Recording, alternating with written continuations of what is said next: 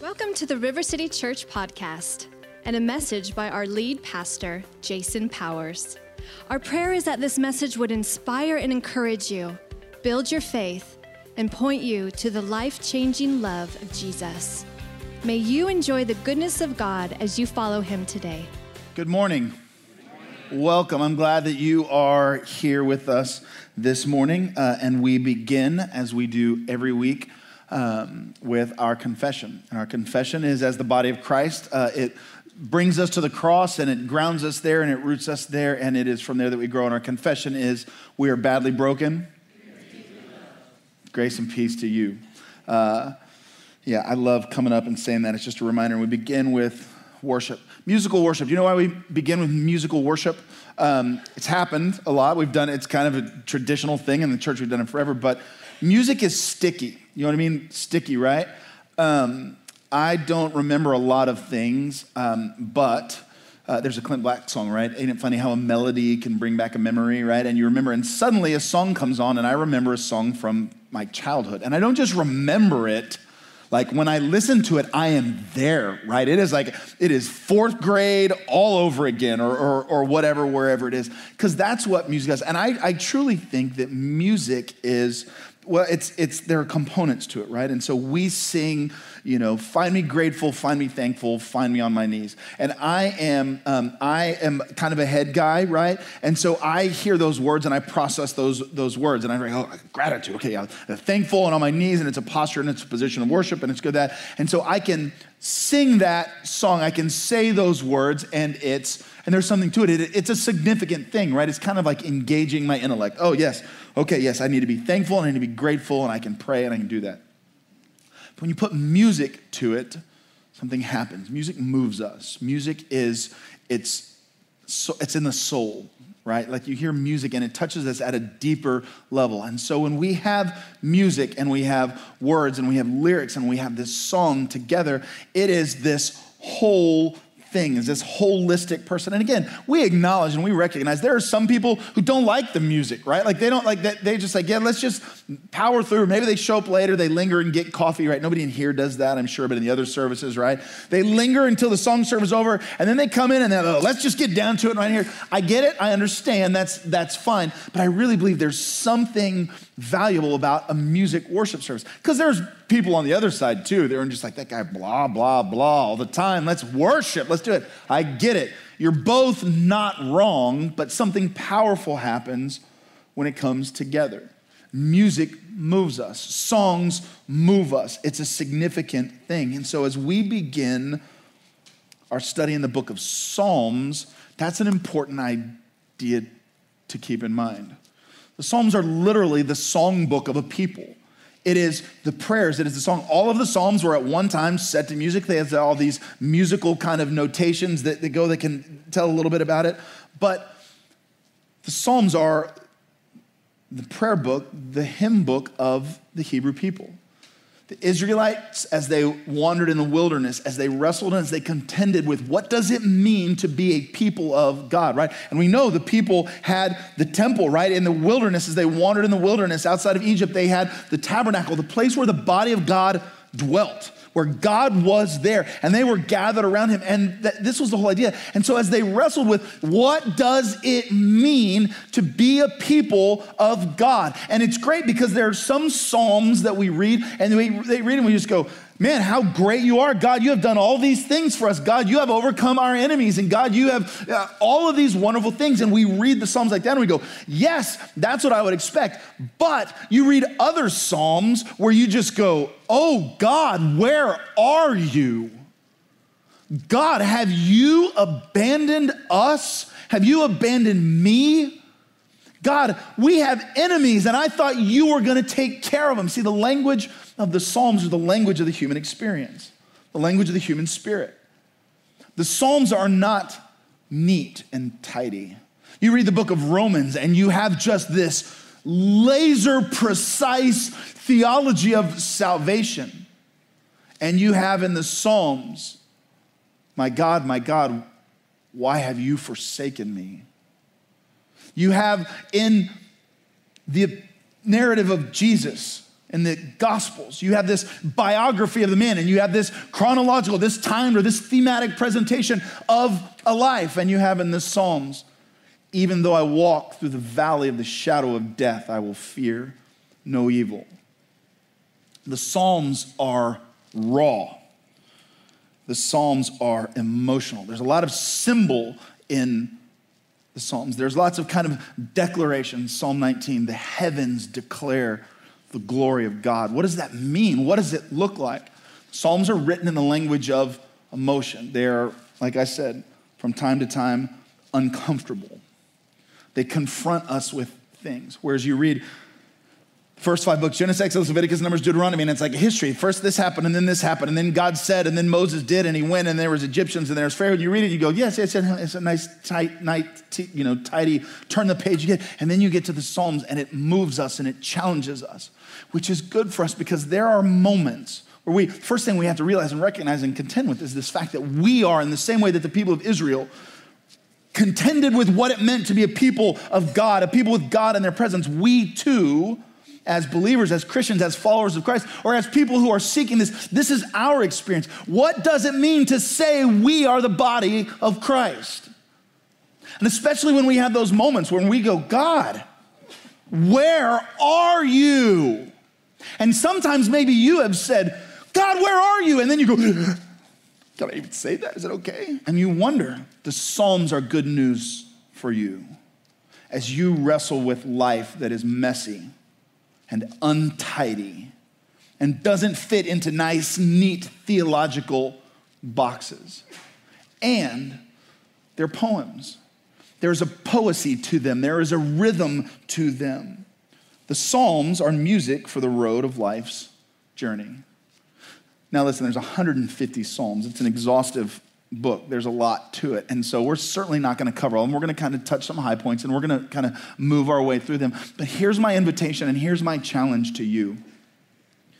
As we talked the last several weeks, we talked about identity, right? Like, who are you in Christ? And we saw you're a new creation and you're created to do good works and you are the beloved.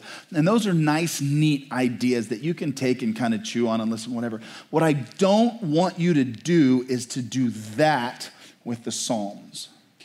Because see, the Psalms are music to be entered into, to let them enter into me. It's like, a sad song. Why is it that when we're sad, we listen to sad songs, right? Why do we do that? What is wrong with us? I want to say, because there's something about the sad songs that allows us to express. The Psalms are like that. They give language for prayers that we don't know how to pray. Prayers that we don't even know we're allowed to pray. So as we go for the next couple of weeks, I really would invite you to bring the Psalms out of the theological box, to pray them, turn them into prayers. I would invite you and encourage you and challenge you to feel them. And you got to know, I'm not a feeler. I'm just not. Like, I don't get it. But I know there are things that when I can enter into the Psalms that can move me and can challenge me. Because the Psalms are unique in canon. Everywhere else in the canon, everything else in Scripture that we look at listen, the story of the Bible is not our story, okay? The Bible is not about me, it's about God. Now, humanity has a part and a role and a play in that, but right in the center of our Bibles, right there in the center of our Scriptures, between the history books and then the prophecies, right? And then the biographies and then the epistles, and then there's the Revelation, which is like a fever dream, right? What do we do with all that? Right square in the middle are the Psalms.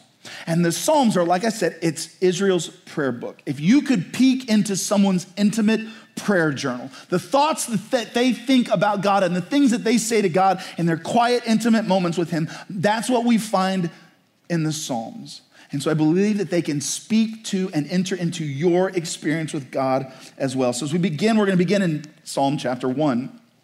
If you got your scriptures, however you go, you can find that. And Psalm chapter 1 introduces us to the whole group, the whole book of Psalms together as a group is called the Psalter, okay? And so the Psalter begins, the list of Psalms begins at a crossroads, okay? And this is important. As we enter into what's coming, we stand at a road, right? Robert Frost wrote, 2 roads diverged in the wood, and I took the one last traveled by, and that has made all the difference, right? And so here we come to a decision. We have a crossroads. We have a choice that we have to make. So I want you to imagine for a second, again, imagine you're the prodigal son. Remember, we saw last week, we read about the prodigal son, right? And the prodigal son grew up in the house, grew up with dad, didn't really get dad, right? Dad had a lot, dad was wealthy, but he grew up as a son and he basically said, Dad, I want to go do my own thing. So he takes everything and he goes to a faraway land where he squanders everything. And in a short amount of time, he ends up feeding pigs, right? So here, and then he comes back home. So here we have the prodigal son. He has seen the very bottom.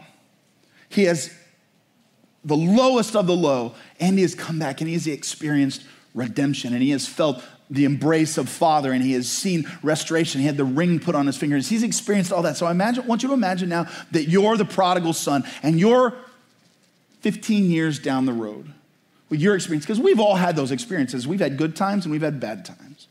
We've had seasons of fruit and we've had seasons of fruitlessness. And so I want you to imagine the prodigal son and you're 15 years down the road, and you take a pen, it's a quiet morning, and you're sitting out on your back porch, right? It's finally fall, and you're on the back porch, and you write these words. Blessed is the one who does not walk in step with the wicked. So when I first came to this passage, and I first memorized this passage, it was the NIV, but it was the earlier translation, and said, blessed is he who walks not in the counsel of the wicked, or stand in the way that sinners take, or sit in the company of mockers, but whose delight is in the law of the Lord, and who meditates on his law day and night. So this is a meditation. This is in kind of broad categories of the poem. This is called a wisdom poem, right? It's a declaration of awareness and of understanding. And right from the beginning, he begins to set out this choice that we have, right? And he uses the word blessed. And the word blessed, blessed is kind of like a churchy term, right? And we're not really sure what to do with it. Does it mean rich? Does it mean good things? Translation, the way that you use this, the way that it's used throughout Scripture, it has implications of happiness. Happy. Happy is he. And so now he presents a choice, right? These are the two roads that diverge. Happy is he who does not do something, and happy is he who does do something. This is the choice that we make. When we read this, we can read this kind of just intellectually with our brains, but we have to see the implications. What he's talking about is a choice that we have to make. And he's talking about a behavioral pattern. Blessed is he who walks not, right? So this is what they don't do. The happy one is the person who doesn't walk in the counsel of the wicked, who doesn't stand in the way that sinners take, who doesn't sit in the seat of scoffers. So let's unpack that a little bit. What are those things, right? So it says, who doesn't walk in the counsel of the wicked. Let me ask you this question. When you have a big decision to make and you seek counsel, who do you go to? And let me dig a little deeper. Do you attribute the same weight to everybody's counsel? And let me dig a little deeper. Do you ascribe the same weight to the counsel of people as to the counsel of God? If there's a situation on which God speaks, do you listen to God's voice and go, okay, my question isn't do I do this or do I not do this? My question is now, how do I do this best? Let's take marriage, for instance. Say your marriage is tough. Your marriage is in a bad place. I know that would never happen, right? Not you. It's funny, except it's not, because marriage is hard. Let's imagine hypothetically that you're in a tough place in your marriage. Communication isn't working. You've got cold shoulders at home and lonely nights at home. The kids are starting to recognize it, and you're wondering, can I do this? Do I want to do this? So now you're faced with a decision. What do I do about my marriage? The question is, to whom do you go for advice? Do you go to the people who just go, oh yeah, marriage is terrible, get out. Leave, Jack. Listen, you want to go by yourself and you want to go be your own man and go do your own thing. Yeah, forget about that split. And you're just like, wow, you make some really good points, right? Or do you go to the scripture that talks about reconciliation, that talks about one flesh, that talks about people being united? In Malachi chapter 5, God hates divorce. And you go, okay, so that's my baseline. God hates divorce. So now my question is, do I want to do that, or do I go the other way. And so you're asking your friends, you're like, oh yeah, you don't need to worry about that. Forget about that. Forget that. Go, right? And you say, okay, well, so now if I know that God hates divorce and I've got to figure it out, well, now what do I do? Well, in Ephesians chapter 5, submit to one another out of reverence for Christ. You're like, well, I don't like that. Keep reading, right? Wives, respect your husbands. Submit to your husbands out of reverence for Christ. Wives, respect your husbands. And husband reads that and he's like, yeah, I need to show her that, right? That'll fix everything, right? And right under that, husbands, love your wives as Christ loved the church and gave himself. See, to walk in the counsel of the wicked is to live in this world as if God was just like one of us, rather than to say, no, God is God. There's an authority of God. And so the question is, whose advice, whose counsel matters most? And this begins to set us down the road, because as believers, as we were like, listen, there's a lot about this that we don't understand. There's a lot about this that we don't know, but there's a lot that we can look at and go, if I begin with what I can find and read here, then I'm going to keep walking down that road. So do we begin from a position that there is authority, that there is a God who sees and knows and who wants what's best for life? Do I believe, because what the scripture says is, happy is the person who doesn't walk in the counsel of the wicked. And what happens is, as we find people who say what we want, right, what do? We begin to hang out with them, right?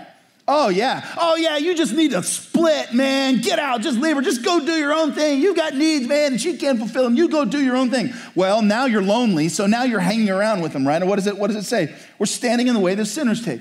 The picture is standing on the road. You got your clique, right? It's the Jets and the Sharks, man, and we're doing the thing, right? Or sit in the seat of scoffers. See, what happens when people begin to take their own advice as authority, when people begin to live in the world as if what I say is truth, like I am the final arbiter on truth, like what happens is you begin to make this sound a lot, right? You know, that's the sound of scoffers, right? And that's the sound that people make when everybody else with a different opinion doesn't just have a different opinion, they have the wrong opinion. Whatever. And they don't just have the wrong opinion, they have a bad opinion. And they don't just have a bad opinion, they are bad. And what happens is, you begin by taking the counsel of other people, and then you begin walking with them in their way of life. And before long, you become cynical and jaded to truth.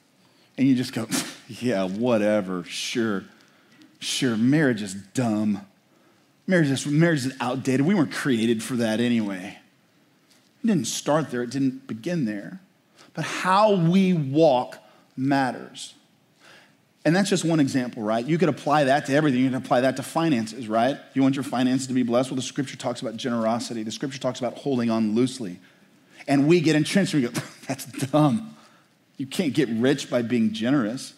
The scripture doesn't say rich. The scripture says happy. Choose. You choose.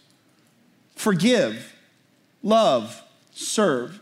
See, the scripture begins to portray a way of life. You know what a way is, right? A way is like a road, right? You go like River Road Way, right? And you walk on it, and that's a path, and it leads and it goes somewhere. Happy is he who does not walk on the way of people who lead away from God. Now he begins to picture a contrast, but his delight, not cold obedience, not cynical about obedience, like, well, I'm obeying, but God hasn't done what I wanted him to yet. But his delight is in the law of the Lord. Now, that word law, when this was written, their idea for the law was the Torah, right? Genesis, Exodus, Leviticus, Numbers, and Deuteronomy, the first 5 books. But scripturally, the law encompasses the whole thing. It's the whole picture. The law is God's way. It is what the scripture tells us about the way to live and walk and move with God. It encompasses his moral law. Hey, the way of God is love. The way of God is not retaliation and retribution. The way of God is forgiveness. The way of God is submit to one another. When we say, husbands, love your wives, that's the way of God. When we say, wives, respect your husband, that's the way of God. When we say, live generous with people, that's the way of God. When we say, love foreigners and serve them and bring them in, and that is the way of God. And what it says is, the person that is happy, whose delight is in the way, is in the law of the Lord. And it says, and on his law, he meditates day and night. So meditation, before I came back to Jesus when I was in college, I didn't like the whole idea of a great accountability because I knew if there was a God, I was accountable to him, right? He was bigger than me and stronger than me. So I kind of tried to pretend for a little while. And so I spent a long time practicing like Eastern mysticism, right? Buddhism and Tao and all that. And meditation is a big part of that. Now I learned a lot from those seasons, right? Whatever. But there's a main difference between Eastern meditation and Western meditation. Eastern meditation is to empty yourself, right? If I'm just going to sit and I'm going to empty myself of desires. Neat thought. Here's the problem. Nature abhors a vacuum. This we know for sure.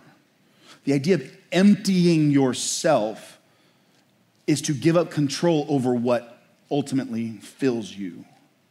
When David is talking about meditating, what he's talking about is filling yourself with the way of the Lord.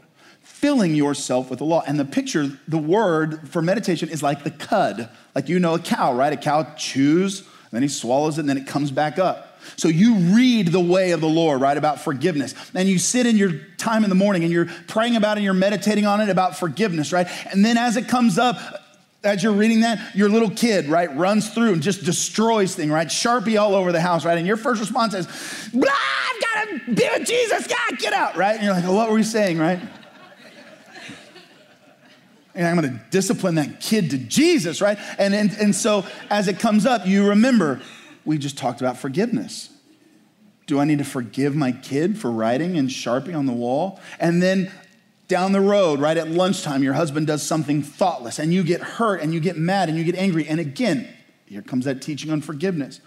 How do I forgive? What do I need to do? And the portrayal is, happy is the man and the woman whose delight is in the law of the Lord. As we begin to walk in God's way, the promise isn't that we're going to be rich. The promise isn't that nothing bad is everything that, listen, bad stuff is coming to you. Following Jesus, not following Jesus, that has nothing to do with it.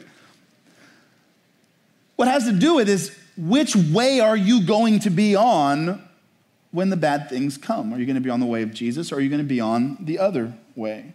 Happy is the one who follows the way of Jesus.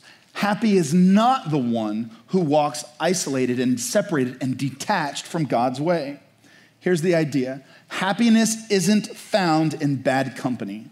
Happiness is found in divine dependence. Do you want to be happy? Live radically dependent on God. I want to follow God like this. With one foot on his way and one foot on my way, right? How generous do I have to be to get God's blessing while still making sure that I have enough for me? How pure do I have to be in order for my marriage to not fall apart, but still impure enough to have fun when I want it? Wrong. Happy is the one who goes, all in right here, let's go. And who finds his delight in this. But all over here are a bunch of people who are off the way and they're going, hey, come hang out with us. Hey, listen, we found our way. Listen, we're single and loving it, baby. We don't spend our money on that stuff. We do what we want. And they're calling and they're tempting. 2 Corinthians chapter 6, verse 14, do not be yoked together with unbelievers. For what do righteousness and wickedness have in common? Or what fellowship can light have with darkness? That gets talked about a lot in terms of marriage, right? Don't be married to unbelievers. That certainly makes it difficult, but here's the picture. A yoke is to be tied, right? To link arms, right? To not be able to be separated. Well, here's the deal. First of all, this passage isn't, I got winded while I was jumping around like a fool there, right? First, that passage is not about marriage, okay? It certainly has implications for marriage, but it's talking about relationships because here's the deal. My fundamental baseline belief as a believer, as a follower of Christ, I believe that there is a God who loves us and communicates to us. I believe that there is a God, not only there is a God, but he has made his Holy Spirit resident in me. That wherever I go, I have access to the Holy Spirit and that Holy Spirit will lead me and guide me. But I believe that the Holy Spirit will often lead me to walk by faith, to do things that don't seem on the surface of it to make sense. But through prayer, through counsel, through wisdom, through fasting, through all of these things, that it's possible for us to discern the will of the Holy Spirit. Person A, who is not a believer, not only do they not believe that there is a God, but they believe that the whole idea of a God is dumb. Certainly the idea of any religious-based morality. So then we come to a decision in our business. And person A goes, man, we've got this big, huge decision to make. And I sit there as a person and I just go, well, I need to pray about this. What does the other person do? Well, that's dumb. We don't have time for you to pray. We don't have time for that, right? If we're yoked together with believers, right? If we're together, we can all together go, hey, we need to pray about this. Yes, it's way more important that we get God's wisdom on this than we just know what we're about. See, the way of following God is to be saturated and surrounded and overwhelmed by the way of God, and to surround ourselves with people who point to that. And again, what it doesn't say is don't know anybody who's not a believer. No, listen, I love people who aren't followers of Jesus. They ask great questions and they challenge me and they make me think about things that otherwise I wouldn't. What we're saying is don't be yoked, right? Don't get tied in separately in major ordeals in your life. Don't get tied to them, because I believe that we have a separate words. I believe that we are walking a different way. Do you understand? See where we're going? So, blessed is the one who doesn't walk in the counsel of the wicked or stand in the way that sinners take or sit in the company of mockers. Verse 3 begins to describe not just happy. What does happiness look like? He's like a tree planted by streams of water, which yields its fruit in season, whose leaf does not wither, and whatever they do prospers. You know, one of my favorite things in the world are if you go on the rivers and there are those cypress trees. You know what I mean? You've seen them, right? They're enormous. And I have some friends who have a house right on the Guadalupe River, and during the floods, it was at 98, the flood, the water was literally over the house, right? Like everything was gone. Not those trees. The trees are 50, 60, 70, 80, 100 years old. And what the psalmist is saying is the person who walks in the way of God is like that. Now, it says they bear their fruit in season, right? Apple trees don't continuously bear fruit. They bear fruit for a little while and then they stop bearing fruit. See, this is what when anybody says, well, I followed Jesus and nothing happened. It's not like I can jump on the road and Jesus suddenly dumps everything. The idea is it's a long obedience in the same direction. Just keep walking. People say, well, I tithed once and I didn't have as much money in that. I know. Build a system of generosity around with your life and just keep walking. People who tithe over time for the long haul, they recognize and they acknowledge. Listen, I have a membership class where we talk about the tithe, and you can always tell who the tithers are. Do you know why? Because they don't shut up about it. Because they have seen the faithfulness of God in the deal. And sometimes it takes time. And does that mean that they're rich? No. Does that mean that they never struggle? Absolutely not. Listen, I got 3 kids. They're about to all be in braces. We're about to be eating Hamburger Helper, right? Except it's like helper, right? Because sometimes we can't afford like the hamburger thing, right? Listen. But that doesn't matter. Listen, sometimes the faithfulness of God is you're going to put your kids in braces and make it. See, the way of God doesn't promise that nothing bad is going to ever happen. If I ever lose my mind and come tell you, just sow a 10% seed and you'll never listen, I've lost my marbles, I'm off. It doesn't work that way. What the psalmist says is, he's like a tree who doesn't ever get uprooted, who's by the streams of water, and when the waters flow, they constantly nourish, and there's leaves when there's supposed to be leaves, and there's fruit when there's supposed to be fruit. In the 23rd Psalm, what does the psalmist say? Even though I walk through the valley of the shadow of death, I will fear no evil. The psalmist doesn't say, no more valley of the shadow of death for me. No, I reject that. I'm a child of the King. No more death for me. No, the psalmist says, I'm in this valley of the shadow of death, but I don't fear, because I know I'm on a way that leads through the valley of the shadow of death. That's the promise of Scripture. Life with God is abundantly fruitful in time. In time. And listen, you may be in a season right now where it's not your fruitful season. Listen, friend, fellow traveler, don't lose heart. Listen to Psalm chapter 37, verse 4. Take delight in the Lord, and he will give you the desires of your heart. Listen, you may be on a stretch of road that seems all darkness right now. Don't lose hope. Don't get off the way. Because what does the other one have to promise you? Well, listen, here's what they say. Verse 4, not so the wicked. They are like chaff that the wind blows.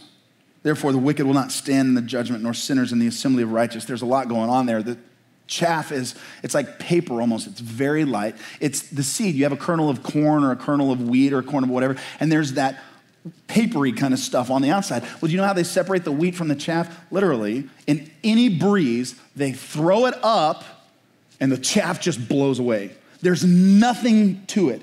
It is, you look at it and it's covering everything and it looks everywhere. And we look around the world and we look at people and just go, everybody's doing something else. And I've just got to pray and wait. And it looks like, but listen, what the scripture says is those people who are not rooted and grounded in the word, that are not rooted, that don't have something timeless and steadfast in their life, they are being blown away by the wind. And the way that it explains that, it talks in relational terms, right? It says they won't stand in the judgment. They won't be surrounded when they face up, right? And what is judgment?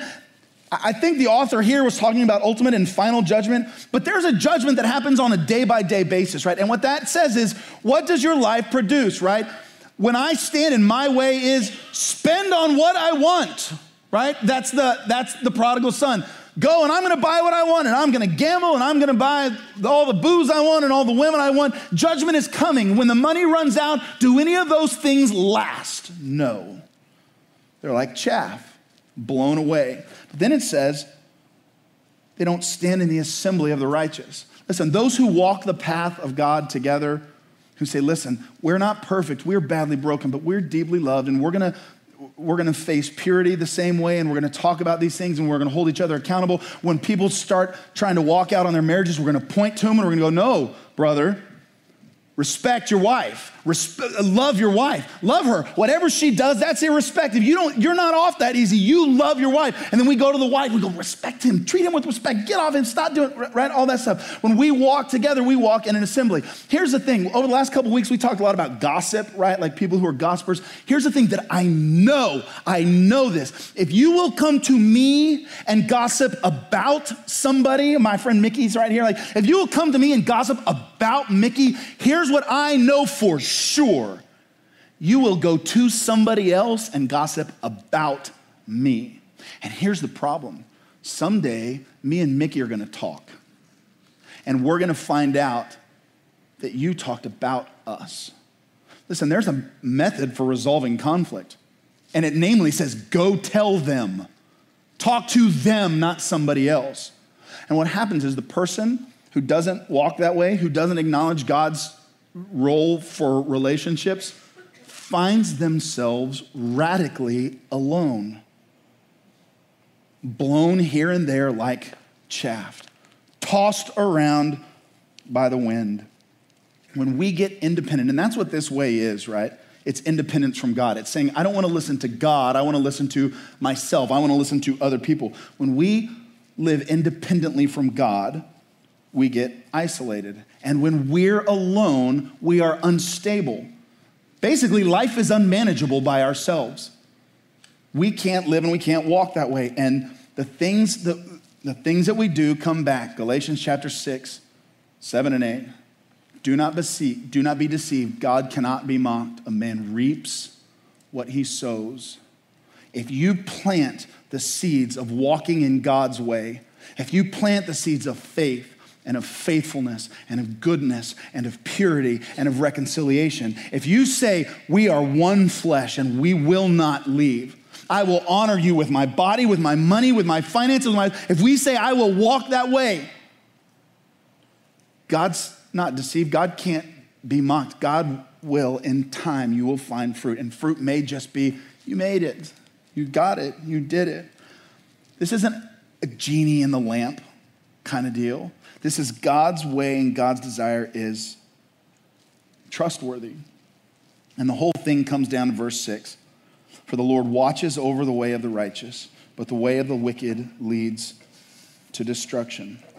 This isn't saying, what this doesn't say when it says it leads to destruction, this is just saying the westbound road leads west, the eastbound road leads east. All roads lead to the same place. Nice. That sounds like somebody who doesn't want accountability for their action. That sounds like somebody who wants to walk like this through life. Doesn't work that way. If you go west, you're going to hit California. If you go east, you're going to hit New York. What this doesn't say is that God chooses to punish and hate and destroy people who walk away from him. It says that there is a way that God's good and loving and kind sight lingers on. That's the way that God chooses. And there is a way that leads to destruction. Andy Stanley says this: you cannot gain or maintain the blessings of God by violating the principles of God. Do you want a healthy marriage? Love your wife. Do you want a healthy marriage? Respect your husband. You cannot control your husband into submission. You cannot ignore your wife into love. The principles of God stand. Are your finances always, commit and say, listen, I'm going to give God his part, and I'm going to organize my life around a set of principles, and then watch and see what God does. The psalmist is telling us, he's encouraging us, there is a way of God that leads to fruit and stability. Okay? And it is found in God's law. The law is the way. Are you ready? Follow me. Psalm 1 talks about the way of God, talks about the law of God, talks about trees and fruit. Now, fast forward a few thousand years on the shore of the Sea of Galilee, and a 30-year-old rabbi named Jesus from Nazareth stands and he looks at his disciples and says, I am the way. I am the truth. And he stands in Matthew chapter 5, and he stands on a hill overlooking his disciples, and he teaches them. He says, I haven't come to abolish the law. I have come to fulfill the law. You want to know where the law leads? The law leads to me. It leads through me. The psalmist says, you shall be like trees planted by streams of water that bear their fruit in season. And Jesus in John chapter 15, he's walking through a vineyard, and he says, you're the vine. I'm the vine. You want to know who the tree is? I'm the tree. And he says, apart from me, you can't do anything. He says, it's to my Father's glory that you bear fruit. You want to know how you bear fruit? You remain in me. You want to know who the tree is? The tree planted beside streams of water that bears fruit in season, whose leaf never withers. Everything he does prospers. You know who that is? Jesus. Everything Jesus does prospers. Listen, Jesus even died, and that prospered. Jesus got on a cross, and that prospered. See, I want Jesus to fix my finances without Jesus. I want Jesus to fix my marriage without his marriage. And Jesus says, I don't have a way. I am the way. And we get blown around in Paul in Ephesians chapter 4. Verse 15, we'll no longer be infants. He's talking about maturity. Notice the language, right? The chaff, remember, blown around. Then we won't be infants, tossed back and forth by waves and blown here and there by every wind of teaching and by the cunning and craftiness of people and their deceitful scheming. Instead, speaking the truth in love, that's a relational principle. That's the way of God. We will in all things grow up. Grow up into what? The mature body of him who is the head, that is Christ. The more mature we get, the more we look like him. The more we look like him, the more we are like that tree planted beside streams of water. And listen, the psalm leads us to that place. The psalms, when we speak the truth in love, the psalms teach us how to go to God and go, God, where are you? I'm tired of a fruitless season. God, why have you forsaken me? And then when this fruit comes, you can go, how great it is to be in the presence of the Lord. Listen, the only solution for an unmanageable life is Jesus. And the Psalms lead us to him. So what do you do this week? The first thing that you have to do is look at your life and admit where it is unmanageable. Listen, if I take my car and I drive it into a lake, hop the curve, Dukes of Hazzard, I'm at a crucial moment. Am I going to admit that my car is in a lake and I need to get out? Or am I just going to keep whistling? Hope this works out. Going to keep revving the engine. You have to acknowledge and begin Where is your life unmanageable? Because what the scripture tells us is there is a way that leads to an unmanageable life. When I acknowledge and identify the way that is unmanageable, I can begin to change. That is called repentance. And say, I've got to quit hiding from my spouse and I've got to start telling my spouse the truth. I've got to quit being selfish in my marriage and I've got to start loving in my marriage. Acknowledge where you are. The second thing I want you to do is immerse yourself in the Word. I want you to memorize Psalm chapter 1. Oh, I can never do that. It's 6 verses. Take the rest of the day off. Start tomorrow. Memorize 1 verse a day. Blessed is he who walks not in the counsel of wicked, or stands in the way that sinners take, or sits in the seat of mockers. That's 1 verse. But his delight is in the law of the Lord, and on it he meditates day and night. Verse 2. Now it's Tuesday. You're already in, Jack. You're already evaluating your relationships. You're doing all of these good things, right? Third, and this is most important, don't just know about God, know him. Know Jesus. Know the person of Jesus. Stand before him and just go, I don't get it. Jesus, maybe I've never even believed in you before, but I know that the way that I'm going doesn't lead to fruit, and so I want something else. One more thing I want you to do. I want you to talk about this week in your small group. Go, I don't have a small group. Look, questions. You know what a small group is? It's a group that is small. So if you and 2 other people go get coffee, hey, ask these questions to each other and tell each other the truth. And then next week, do it again. And then next week, do it again. Our connections pastor, Nick Fox, is going to be outside. He's the bald-headed guy, because that's, yeah. Throw a rock in this room and you're going to find bald-headed guys that fit that description, right? Nick is our connections pastor. We'll probably be out there with an iPad and just tell him, take your connection card and say, hey, I need to find a small group, and we'll do our best to get you connected. But if you can find this week, just ask a couple of people to go with you and begin to talk about this. What does 1 and 2 look like? What does it mean? What in my life is bearing fruit? Jesus, I ask that you would make us fruitful people.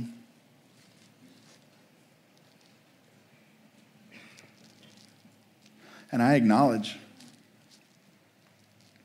too many times I take your counsel last or even second. And if I'm honest, I'm looking for someone who's going to tell me what I want to hear. But Jesus, you're the way that leads to happiness. You're the way that leads to prosperity. You're the way that leads to deep roots. There's one thing we know living in New Braunfels. Floods are coming. Jesus, in our life, there's going to be rain. And it's going to threaten to wash everything away. Let us be like those trees. And I pray for everybody in here whose marriage is on the rocks. And I pray that they would begin to seek out your counsel and your clarity and your wisdom. I pray for everybody in here whose finances are just a shambles. I pray that you would give them grace, and I pray that they would begin to align their principles with you. I pray for people who have only loneliness and seem to be in long, extended seasons of fruitlessness, and I pray, Jesus, that you would give them fruit in season, but not without walking in the way. So, Jesus, draw us to yourself. For those maybe today who for the first time want to trust you, they want to follow you, they want to get off the other road, and they want to get on your road, I pray that they would have that moment of awareness, and I pray today they would say, Jesus, I want you to lead me differently. I pray that they would just ask. And your word says you'll give them your spirit to lead us and guide us. So, Jesus, that's what we ask. And we pray, Jesus, that everything we say and do would bring you honor and glory. And I pray that we, as a church, as a specific local congregation in New Braunfels, as River City Church, I pray that we would be people of the way who walk according to you. And Jesus, we ask these things in your name and for your glory. Amen. May the Lord bless you and keep you.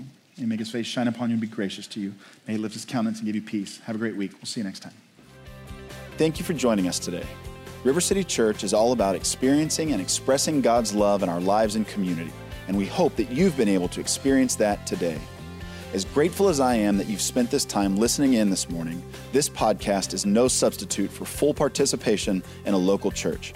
I love it when River City people listen to other pastors, but it is those who show up week after week, faithfully giving their support and time and resources that make all of this possible.